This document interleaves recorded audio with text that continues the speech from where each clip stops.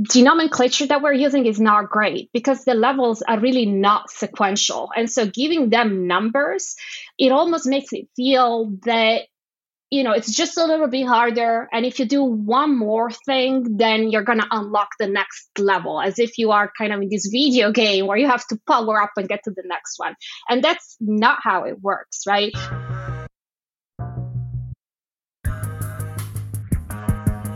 Hello and welcome to the Autonocast. As now, always, I'm Alex Roy, the former Director of Special Operations, Futures and Insights at Argo AI, the founder of the Human Driving Association.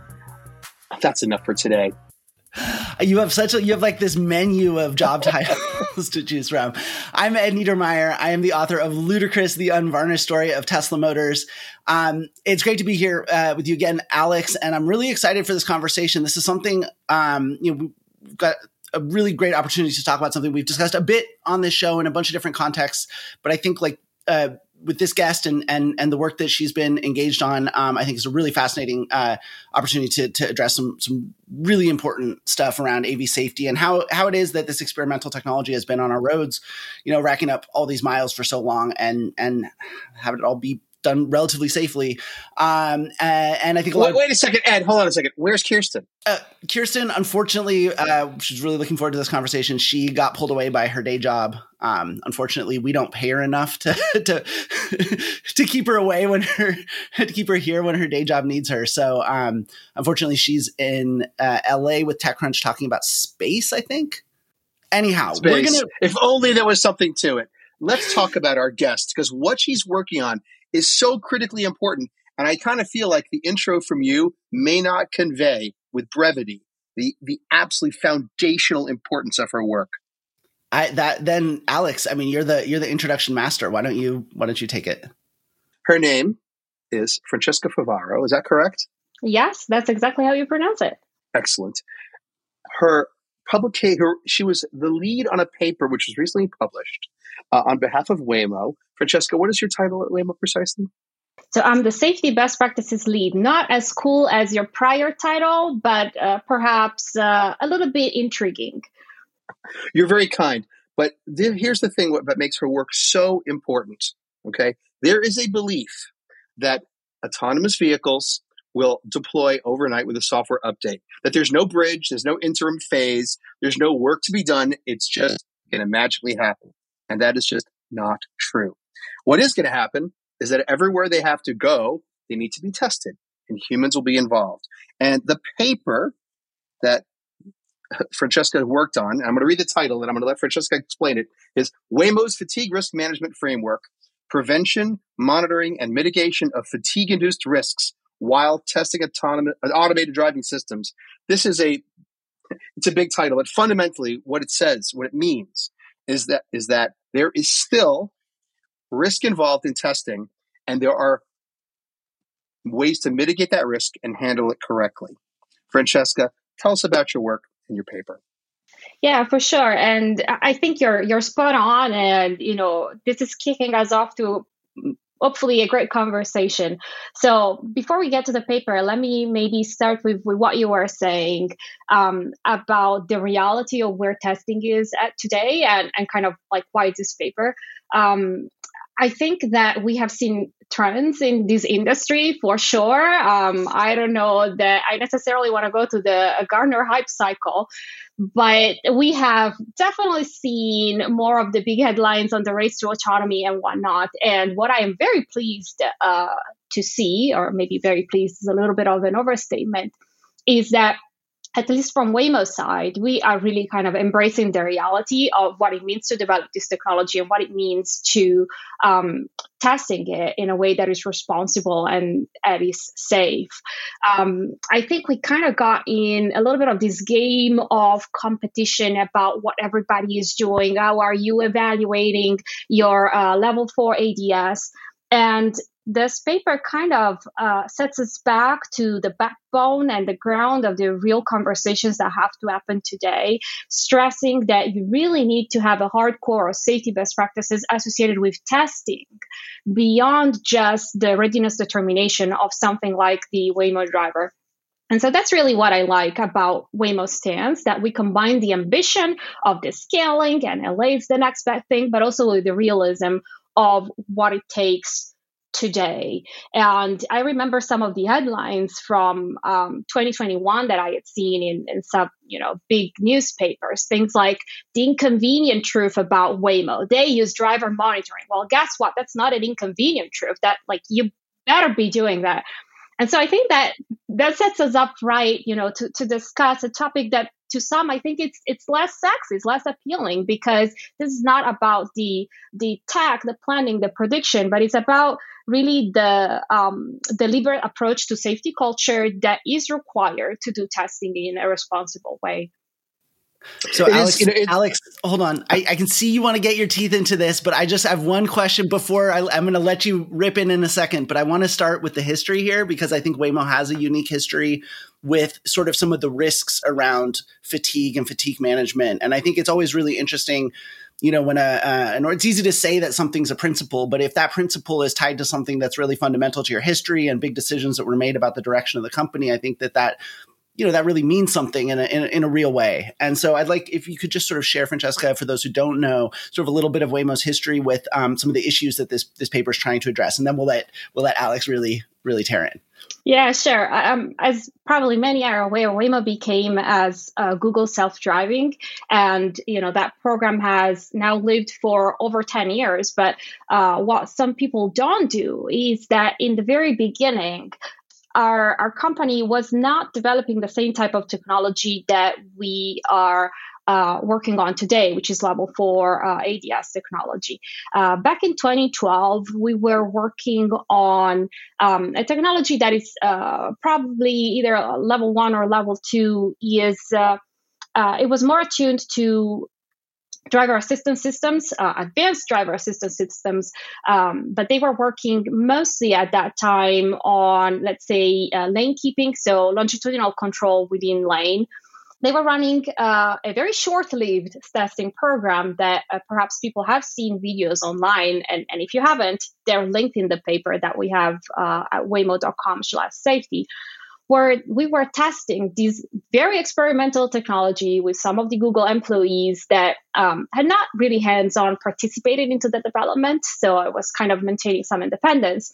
And what was observed really is that within a matter of 2 weeks, these trained engineers who were told about all of the disclaimers and the caveats, and who were told that they were being monitored while using this technology, they very quickly became over-reliant on it. And so you might have seen, again, some of the videos of people doing makeup and kind of turning their face to the back, grabbing backpacks, finding cables, chargers, and even falling asleep. So that is part of a broader trend that is studied within the human factors community, something that in the paper we call the irony of automation, which is this sort of paradox that the better a system gets, then the harder it becomes for a human who is in charge of overseeing the technology to actually pay appropriate attention and also remain what we call in the loop. And so when you place it in the driving context, this translates in basically saying that the better the automation, the less attention a human driver may pay to the traffic, to the system, to the surroundings, remaining with an appropriate situational awareness, and that hinders their capability to resume control effectively should they need to. And so I think that's kind of the very early history. After that testing, there was this big pivotal moment for Google where they decided that, we're not going to go for advanced driver assistance systems. To us, the most effective way to counter all of these human factors induced risk will be to go for level 4 technology. So again, let's pivot and let's go from there. And since then, Waymo has kind of been on the line of level 4 or nothing. So that's the premise that we start with when building this paper. I always find it fascinating when I see the headlines you referred to that, any put one in the car, whether it's 2 people or 1 people up front, is a sign of weakness or some issue. And yet none of those stories ever address the fact that you can't go from testing to deployment without this interim phase. That interim phase requires two people, one person. Maybe that person's on the left, maybe they're on the right, but you've got to have phases as you test to some metric before you go to the next one. And part of that requires technologies that are supplemental, like driver monitoring systems. And I'm curious to know, the driver monitoring systems that state of the art 5, 7, 10 years ago, how well or not well did they work? Like, would it even have been possible to deploy them at the time and for them to be truly helpful? So I think that there's a lot of things in your questions that maybe we need to decompose. I have to admit that at that time, the main focus of that testing program, the one that we have videos on, was definitely not on perhaps driver monitoring and some of the additional features that are needed to ensure that technology can be, in that case, deployed safely. Because as a level 1 or level 2, then these driver monitoring systems actually become part of the architecture that you have to consider as part of your autonomy feature. Those tasks were mostly looking at the actual development of the technology itself for lane keeping or whatever else the feature was. But the funny story is that one of the interns that was working on actually replaying the logs and looking at some of these videos that we had, of course, for safety reasons, was a human factors person. He's actually one of the co-authors on the paper. And at the time, he was just inputting the logs, kind of rewatching things, and then started seeing one or two incautious behaviors that made him a little bit insecure about what to do, escalated to a manager. And that's where kind of things then really then developed into this broader realization, like, hey, hold on, let's take for a second and look into what it actually means to develop something like level 2 technology. I'm going to make maybe a side parenthetical, which is one of the things I've published on before, actually as part of work for SAE, which is that we have these levels of automation, level 1, 2, 3, 4, 5, but I think the realization here is that the nomenclature that we're using is not great because the levels are really not sequential. And so giving them numbers, it almost makes it feel that it's just a little bit harder. And if you do one more thing, then you're going to unlock the next level, as if you are kind of in this video game where you have to power up and get to the next one. And that's not how it works, right? I think part of what you were saying, Alex, is that the use case is different. And so when we're looking at that type of technology and advanced driver assistance systems, you end up having these use case where not just driver monitoring, because everybody talks about driver monitoring, but there's so much more. And there are all these additional functions that we explain in the paper that we can also discuss later on. But those become necessary to develop and package the product together, if that's your use case. When we're looking at level 4, it's a little bit different. We still need them. To your point, you still got to develop this, right? You still need to test it. And so an autonomous specialist, a test driver, a mission specialist, however we want to call it, it's still a necessary ingredient for the appropriate development of the technology and testing to get there. And so you need similar features, but at the same time, we're talking about trained drivers and a different type of monitoring that what could be made available on a scale, let's say, for the average consumer. To the point of the technology itself, maybe I cannot speak that much. I know definitely there have been leaps in the let's say, both the hardware and the software solutions associated with driver monitoring. I'm sure you have seen a lot of startups, but also technology providers of these cameras that have really stepped up their game, not just in the sensitivity of the cameras and the precision into maybe tracking your pupil and dilation and whatnot, but also the study of the algorithms that can lead you to make a certain determination of distraction, potential fatigue, looking at gaze fixation. So there's definitely a lot of new metrics that have been developed.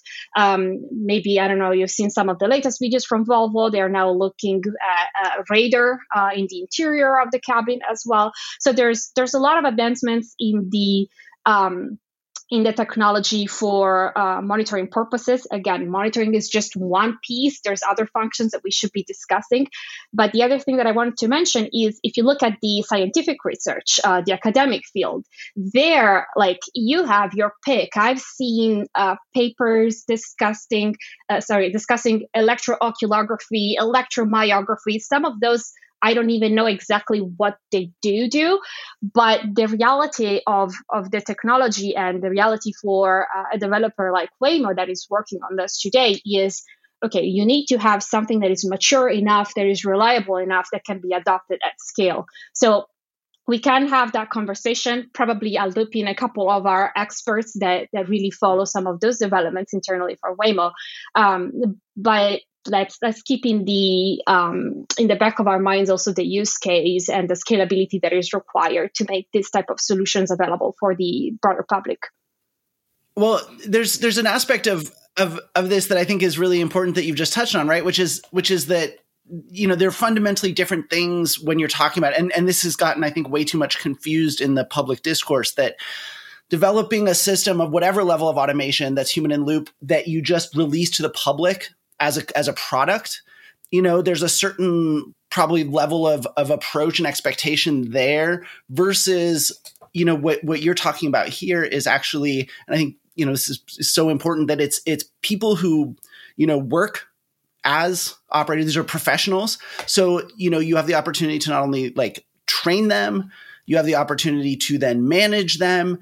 And then I think one point that weaves into all this that you can never expect from just the general buying public. And I think your anecdote about an intern sort of picking up on some of these safety concerns and bringing them up and discussing it. And I know this features in your paper is culture, right? You can't really expect, you know, just your consumer that you sell something to embody a particular culture, but you as a company who's sort of managing this whole, you know, fleets of development and testing vehicles and the operators of them, you can do that. So can you talk a little bit about sort of at a high level, you know, sort of what are some of the differences between making something, you know, where for the general public versus sort of managing holistically like this entire fleet like you are? Yeah, and I think you touch on the right keywords maybe to begin that conversation. The heart of it is the safety culture. That's how the paper begins. So that's the first thing that we mentioned. It's like, okay, look, this particular risk management program is part of a broader take to risk management that is part of the safety management system that we have at Waymo. And so there are specific goals associated to safety culture and like fostering transparency and make sure that we can always improve on approaches to safety. That is a little bit unclear how they would translate to a consumer type of application, right?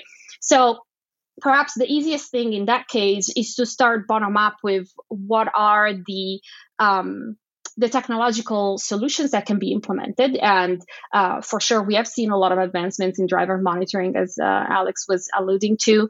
One of the things that we discuss in the paper is perhaps this notion of making sure that you combine both direct monitoring with indirect monitoring.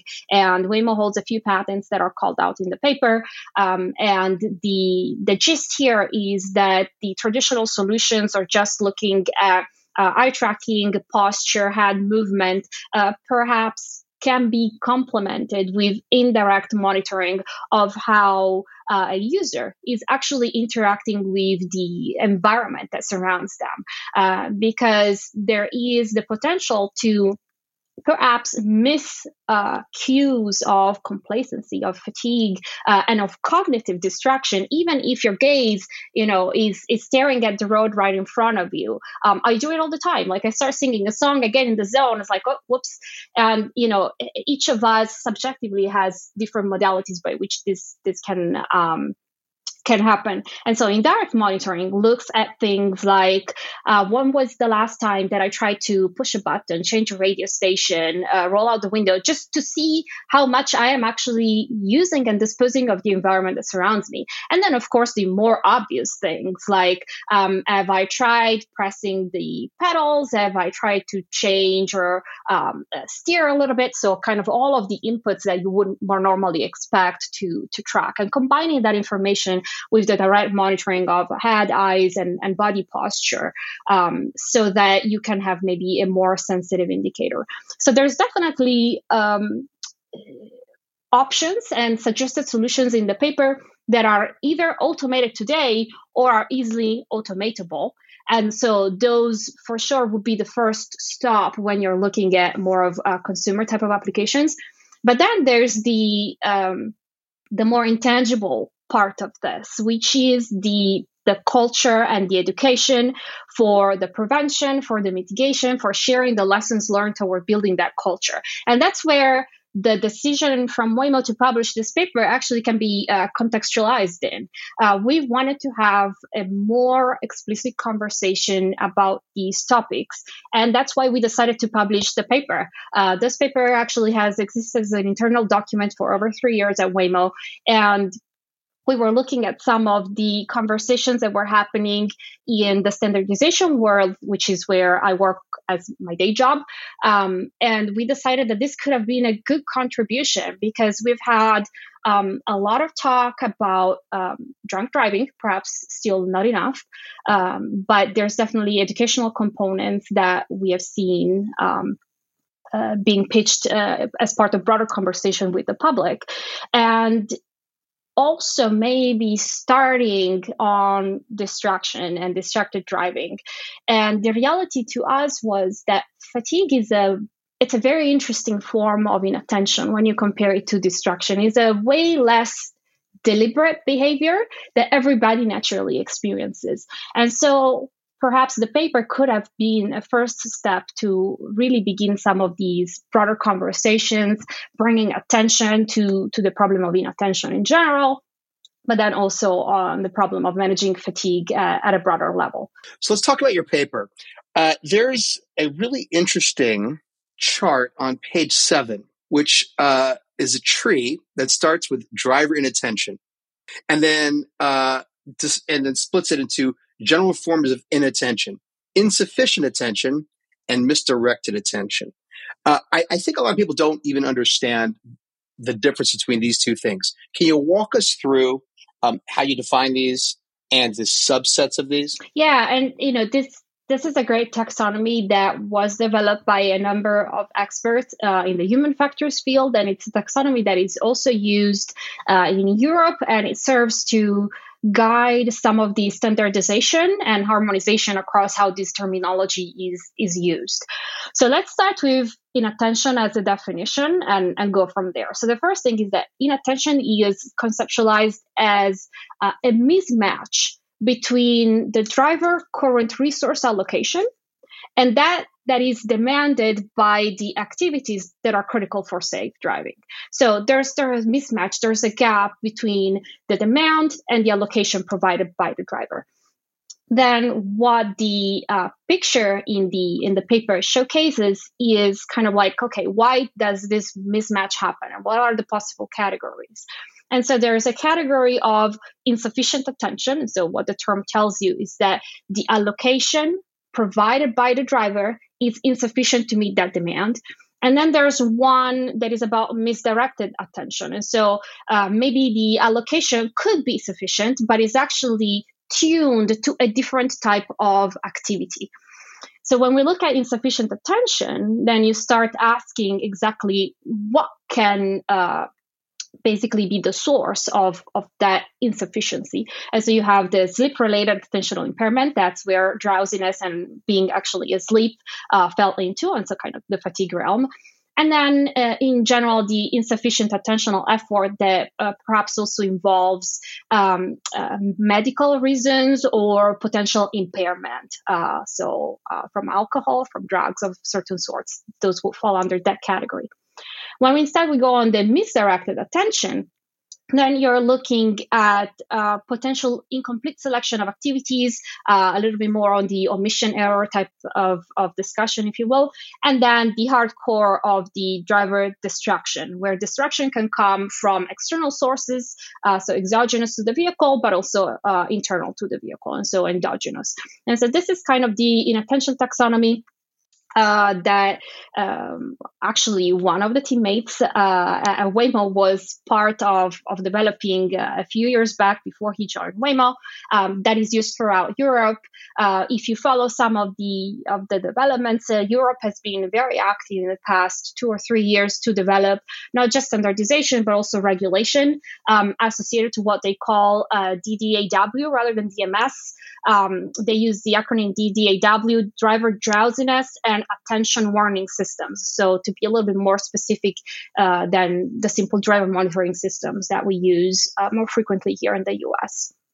So this framework or this taxonomy, is this used to train the I guess safety drivers or test specialists or mission specialists? I don't know what you call them at Waymo, to explain to them what the correct I guess cycle or pattern of observation is in the vehicle while observing the system drive? So we call them autonomous specialists. That's the name we give them. We give a little bit of history in the paper. But yes, a lot of the content that you see, not just in the beginning of the paper, also, of course, the framework itself, was actually abstracted from training modules that we have developed for the sake of the general training of autonomous specialists. I should mention that this is a paper about fatigue risk management. Fatigue risk management is part of the broader inattention management. And so, yes, this taxonomy plays a role in making that distinction. And the paper details just the portion of that training that is associated to fatigue. And so it's associated to the sleep-related attentional impairment that we see here. But there are other pieces that, and policies for sure, that tackle the issue of distraction and the broader topic of inattention.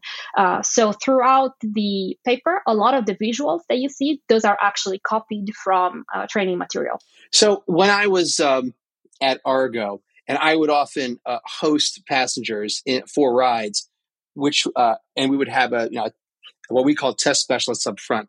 And I would often ask the passengers before they enter the vehicle if they'd ever gone scuba diving or mountain climbing or any other hobby which required some training and some awareness of what you should and shouldn't do while enjoying your sport. And so in this chart, I was absolutely fascinated by seeing it visually. The section which says incomplete selection of safety critical activities.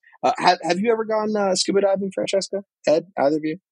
No, I have not. That's something I'm missing on my bucket list. So one of the things that they always tell you is you need to check your depth, check your air pressure. We should also look around and enjoy yourself. But one thing you never want to do, no matter what, is if you have a little itch, you don't want to scratch it. If scratching that itch somewhere inside your suit requires you to no longer pay attention to other safety critical tasks. And so for people who've never gone scuba diving, or let's say mountain climbing, you want to make sure your handholds are secure before you ascend to the next point in your climb. You want to make sure that your ropes are sufficiently well placed such that before you take the next step, you don't fall back down. And you want to make sure that you have everything is redundant and that a mistake does not become a critical problem, that there is some form of backup in the system of what you do. For every person, there's a hobby that they understand that will connect to this chart. And I think the key to people understanding why humans and fatigue management and mitigation is so essential to testing autonomous vehicles is that the audience needs to connect to this by whatever hobby it is that they connect to in their own life.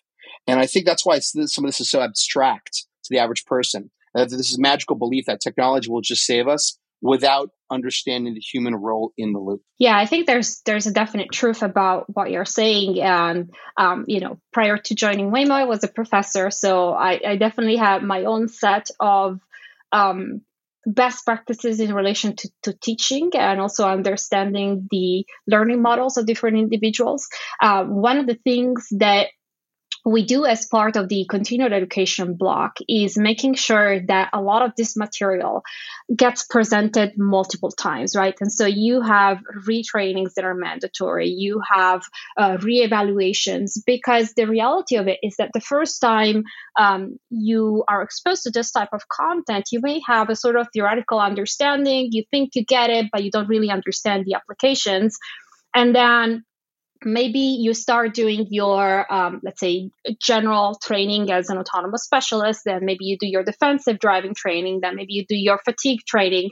And then what happens is after a while that you have done maybe supervised operations where there's still a trainer with you in the vehicle, and then maybe the ones with the dual specialist, the second time you're presented this content, it actually has a slightly different meaning to you. Maybe you start actually pasting situations that have occurred in the field, and you start really understanding that each of these terms, each of these boxes has a very, very practical and meaningful impact that you had not realized before.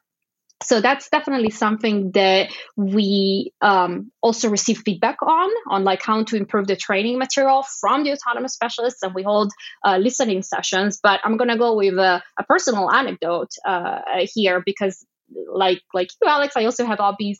And one of those hobbies that I took on after I graduated was I started flying. And I was an aerospace engineer by training. I knew the ins and outs of how to select the engine for the specific type of use case and concept of operation and blah, blah, blah. And you do your envelope.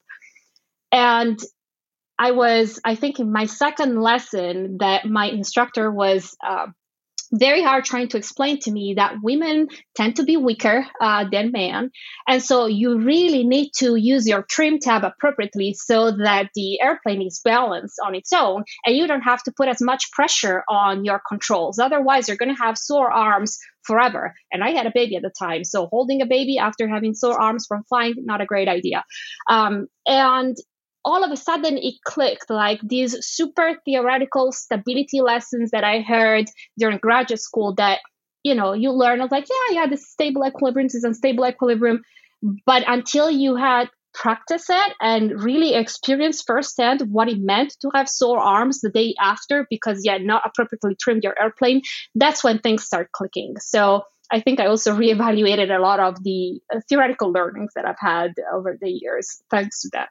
Yeah. So there's this human element to the stuff that you're talking about that I think people, one of the ways people misunderstand this technology is just thinking about it as technology and not thinking about sort of the human element. And this whole paper is about how important humans are to maintaining safety during public road testing. But one of the things that jumps out at me that's fascinating is fatigue, I guess, is something that also you have automated systems that can monitor for fatigue or for signs of fatigue in drivers, but that they're actually human checks. So there's a human in the loop checking on the human in the loop. And I find that a fascinating thing. And again, I think something that just intuitively and naively people wouldn't assume is the kind of thing that a self-driving, technology company would be doing. So explain that sort of seeming sort of contradiction there. Yeah, that's a great realization. And I think it also goes back to something that Alex was alluding to before when he was talking about having two people in the car, having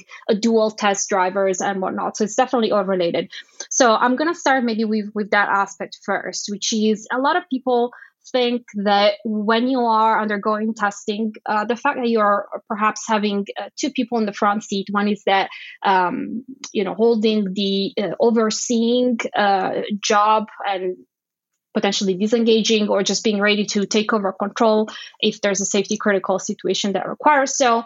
It's kind of the main test driver. And then there's another person that is sitting in the front passenger seat that is maybe overseeing what the technology is doing or just there for support purposes. And there is maybe this implicit realization that just because you have another person, that can be a sufficient guard against risks like those induced by fatigue. And that's one of the early things that are discussed in the paper.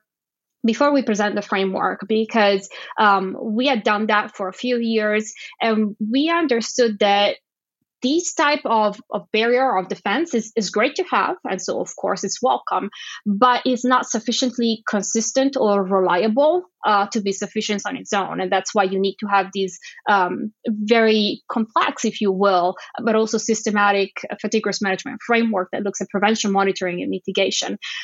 We had looked at surveys, anonymous surveys, but also like in-person listening sessions from the autonomous specialists to really understand what were the concerns related to human to human, to put it like you were at, type of cross-check for fatigue. And all sorts of concerns. One was suboptimal positioning. If you look at any video out there, you will always see this frontal camera that is looking at eye tracking. You might see top view cameras, but also this other like secondary person is probably there and may be preoccupied with other tasks. Beyond these potential for, let's say, misdirected attention because they have other tasks to attend to, there's also a component of social pressure that we could not discount. And so when you had those listening sessions, you would hear both sides, right? On the side of maybe of the main specialist, the sort of degree of pride associated with not showing fatigue signs because you also alternate in those positions. And so that becomes kind of an interesting dynamic that you should not, discount when you're understanding how reliable it can be. But also, you would have the completely opposite end of the spectrum. You might end up over-relying on the opinion of this second person and say, okay, I don't have to, subjectively and personally just be responsible on my own to self-identify fatigue because there's this other person that has that task.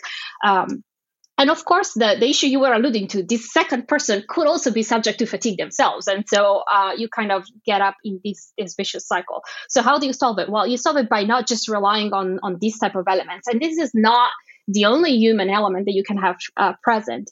We were discussing driver monitoring. We mentioned about these redundancy across direct monitoring and indirect monitoring. One of the direct monitoring solutions that we present in this paper is based on human raters. What are those? Those are people that are looking at a video stream of what's happening in the cabin and try to make an assessment of how likely it is that that person is actually experiencing fatigue. And so this is also a human element that showcases humans that could be subject to fatigue. That's also kind of a monotonous, repetitive task, as we were kind of alluding for the dual specialist. But also there's an inherent problem of how to appropriately assess reliability of that rater by a human. And so what do you do? Well, you really do safety engineering and design around that.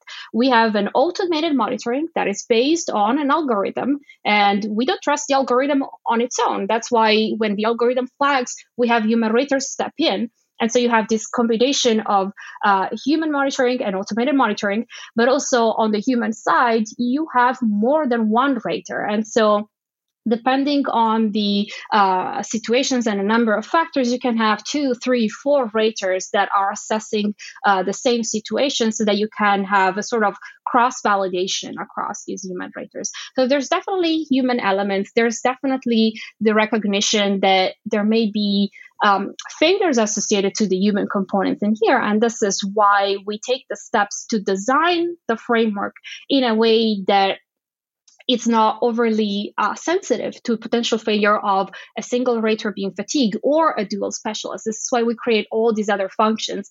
The paper lists over 20 countermeasures, and we believe that they are necessary for a reason, right? So that's really the message that comes out of the paper. This is the extent that we have gone through, and this is what we think it's necessary to responsibly address the problem.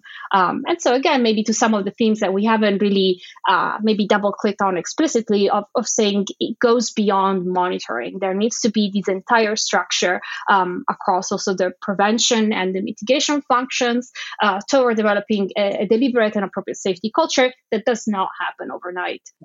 So I'm going to say something that maybe I'm channeling what Ed is thinking. That to put in context what you're saying, when people say that autonomous vehicles should be here already. And the fact that they're not ubiquitous and scaled means there's a flaw with the technology. It's absurd, because fundamentally the right pace of deployment is whatever is the safe pace of deployment. And that depends absolutely on what you're describing. And I always say to people that if two companies enter the same city with equivalent technology, the company that is more cautious and handles the human factors more carefully is the one that's going to be there for the long term, because the other one's going to have an incident first, an incident that happened because there was not a safety culture baked into the testing. I couldn't agree more. And so wholeheartedly there with you. But I want to highlight maybe the added second layer implication of what you said. If the second company has an incident that could have been prevented by an appropriate safety culture, it impacts the entire industry. So both companies at the end of the day may not have the ability to operate in a given locality, right? And that's, again, the reason why we want to be a little bit more active in sharing these papers and in having those discussions. That's really the job that I do. I am kind of at this nexus between the internal Waymo ecosystem and the external standardization activities. And so if you read the paper, it's awfully well written. But the other thing is that we really attempted to make it a sort of generalizable recommended practice that was technology agnostic, and anybody can understand the basic functions of prevention, monitoring, mitigation, the blocks of continued education and awareness and reporting, real-time vigilance assessment, supplemental engagement, and adaptive scheduling for the function that they observe. But then you want to use different implementations. You want to change the countermeasures. You're free to do so. The publication of the paper serves to have those conversations. And even if you don't want to have the conversations, you just want to take the paper and do whatever you want with it, that's also okay, right? So that's the spin that I think led us to say, hey, you know what? We've published a ton of kick-ass research. I'm so proud of the team that I work on for the evaluation of the Waymo driver, but maybe we should take a step back and start talking a little bit more about the testing and what really goes into the development of the technology. But again, I'm wholeheartedly in support of the statement you gave.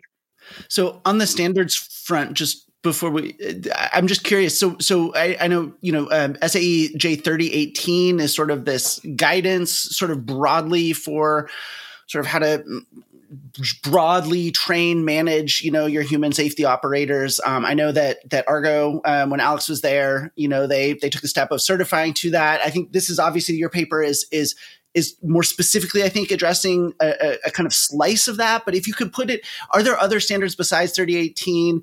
How does this relate to 3018? Kind of put this into that standards context, since that is such a big part of what you do. Yeah, so there's, I would divide maybe them in two categories. The first one is standards on conducting on-road operations. And so J3018 is definitely the standard that, has existed since 2015. Not many people know that, it was there even before the tragedy that we all are aware of 2018. It has been updated through the years. It was revised following that crash. It was revised also following the guidance that came out of the AVSC, which is a private consortium under SAE ITC. So the AVSC also has issued an excellent best practice that involves the in-vehicle fallback test drivers, what we call the autonomous specialists, stages of selection, hiring, training, and general oversight procedures. The AVSC document compared to the J3018 is a little bit more in depth. It doesn't carry the same weight of, the SAE STEM mark, which is the whole industry consensus-based type of association. The AVSC is a private consortium.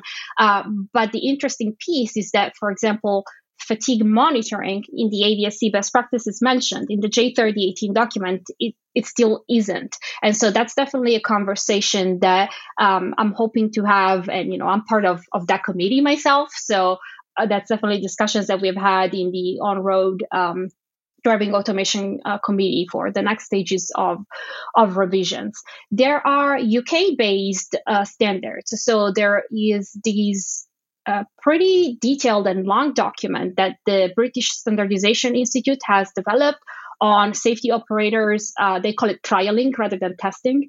That's called PAS 1884. And it's kind of the equivalent of J3018 in the UK. But a lot of it is applicable also in the US. There are very few details that are specific to, let's say, the UK regimen for licensing. They talk a lot about like points and whatnot that we don't really use in the United States. So these three are really the backbone of what I would say are the operations specific for ADS technology in terms of standards that we have today. But there's also a whole other category, which is standards about driver state. And so both SAE and ISO have developed over the years, let's say, broader takes on the terminology and the definition of how you can discuss and potentially measure human performance and state in the context of automated driving or in the broader context of driving. So without a specific discussion about automation technology. So there are driver drowsiness and driver fatigue states standards that are being developed in SAE right now. Or that have been developed in the past. One is J3198, if I don't mix up my numbers. And there's an ISO one that is developed in parts. And the first part is the part about definitions. That's ISO 21959. So there's a number of them. If you look at the paper, the reference section is pretty beefy. So there's definitely a lot of those called out in there. And that's the work that our research team also does, like really an in-depth understanding and studying of this type of documentation beyond, let's say, the scientific literature on the topic. Have you done any research about the safety of your vehicle operators outside of work after having completed your training? So that is a super delicate question because it actually has legal implications as well. And that's actually another thing that points me back to the paper being drafted as a sort of technology agnostic type of practice. Waymo has a very specific structure in the way that we work with autonomous specialists. They are not Waymo employees. They are hired by Transdev, so our transportation partner. And so we work really hard with our transportation partner who shares our same commitment to safety to make sure that we are aligned on the vision. But regardless of, let's say, the autonomous specialist, the test driver being your own employee or being a Transdev employee, looking at the safety beyond what they do at work, again, can have legal implications. There are definitely things like background checks that, a driver could have a disqualifying event. All of a sudden, they get a DUI ticket or something of that nature. In that case, I think there are actually laws that require you to actually proactively talk about that with your employer because they could potentially be disqualifying. But I know that this is really like a hard topic to discuss because of the legal implications, and I'm not a lawyer. So I would say yes and no. There's definitely things that J3018 and the ABSC best practice point to in relation to these disqualification events, let's call them that way. But in terms of what a developer may be able to do, well, that's kind of a gray area that you probably want to discuss with a number of different stakeholders. So I was actually thinking of something completely different because anecdotally, the people that I was working with who were working in Argo vehicle operations almost universally said that they had become safer drivers outside of work because of the safety culture and rigorous training that they went through to become vehicle test operators. And it is ironic, I'm skimming through the paper as you've been talking. It is ironic that that the most interesting work about how people can become safer drivers has been done by companies like Waymo, who are trying to develop automated systems, because virtually none of this is baked into basic driver training in, and it's certainly not in the United States. I've been to Latvia and Iceland and Germany, and I've attended some of their just basic driver licensing, and there is way more discussion there about fatigue than you'd find in the United States, which is at best, drink a cup of coffee every 2 hours.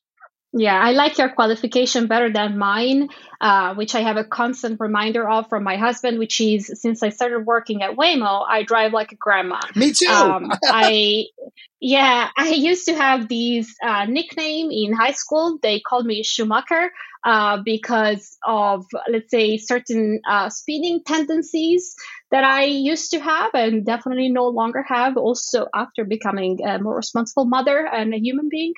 But he keeps telling me that I drive like a grandma and that I'm very, that I stress him out because I am constantly giving this sort of, live commentary about what's happening. Did you see the pedestrian? Like, there's a cyclist, like there's an oncoming turning path or whatever. So it's funny. But one of the lessons here, though, too, I mean, the reason you have to have all of this is that in some ways, I mean, all of us could always be safer, better drivers, like at any time, right? There's always room for improvement on that front. But at a high level, like one of the reasons that you have to, or the main reasons you have to do all of this work that you're doing is because, and again, I think this is something that people don't necessarily always understand or even remember, is that driving and being a safety operator are actually two quite different tasks. And in a way, they're both difficult. They both have a lot of responsibility, but certainly, right, like as someone who is sort of babysitting a system or whatever, it is different. And I think one of the traps you can fall into when thinking about all this is to consider them to be the same and say, like, hey, if I test you and you're driving, that will tell me whether or not you'll be a good safety operator or not. So I don't know if Yeah, absolutely. And I think we go back to that comment we touched upon before, that also the level of automations are not sequential. So I think one of the broader realizations that came with the paper is that the solutions will be use case dependent. And so you need to cater a framework like this to the exact concept of operation that you're running with. And the responsibility of a human driver in a level 2 vehicle, but I don't want to say level 2 vehicle because it's in a vehicle that has level 2 features within it, or in a vehicle that may have certain technology features that are level 1 or general active safety, are completely different than those of a testing safety driver that is overseeing the operation from an ADS. And so it's more on a passive capacity, which kind of brings us back to this notion of complacency and the irony of automation that we were discussing before. So I think that the bottom line is that the prevention, monitoring, and mitigation, as well as the 5 implementation building blocks that are presented in the paper, those two have been robust to all these different use cases, but then the specific, again, implementations by which you want to, in fact, potentially implement something like monitoring, whether direct or indirect, or this supplemental engagement that is needed, those will be heavily use case dependent. Are you excited for a future where your children will not have to drive? I definitely am, but I would say I'm excited for a future which I don't have to drive them around, right? So I could definitely use more rest time rather than having to worry about drop off in school zones and pick up from whatever activities. I am excited, but also I am excited by seeing the work that Waymo is doing in a responsible way to get there safely. So definitely, I am so happy to be working in this field and to have swapped from aviation for ground vehicles, which have really an impact right now on my daily life. One of my happiest moments was visiting family in Phoenix and taking my daughter, who was about 3 at the time, in a Waymo. And, she had ridden with me many times. And when she got out of the Waymo in Chandler, she actually waved, said, "Goodbye, Mr. Robotaxi." And I thought that was fascinating because she had anthropomorphized the vehicle into a literal character. It didn't even occur to her that the lack of a person in the driver's seat was anomalous at all. And it was completely normal to her. And now she says, she makes fun of me and her mother. She says, "You guys are terrible drivers." My son is so upset with me because I showed him a video of one of my rider-only rides in San Francisco. And he saw the car like coming in on its own. And, I was making the video from the interior of the steering wheel turning. I was like, who's driving? There's anybody. Why didn't you take me? I want to do this. So Yep. That's definitely something I'm looking forward to having experience too. Well, I'm also more optimistic than ever about the future of autonomous vehicles. Ed, any final comments? No, I just want to thank Francesca Favaro so much for taking the time to chat with us today. She's the safety best practices lead at Waymo. She's the author of a paper we've been discussing today, which is about Waymo's fatigue risk management framework. You can find that at waymo.com/safety. Also, I just would shout out, go to waymo.com/research. I feel like every time I go there, there's like so many more papers and it all looks really cool. Like the vast majority of them I will never actually understand, but I'm sure listeners to this show will find something there that they'll find really interesting. So Francesca, thank you again for your time. You've been very patient and helpful in helping us understand this really fascinating, important topic. No, thank you for having me. This was exciting. And thank you to our audience for tuning in to another episode. Stay tuned. We are coming up on our annual CES season where we're back for the first time after pandemic. We got our party planned. We've got a whole bunch of things planned. So stay tuned here to the Autonocast. There's more great conversations ahead.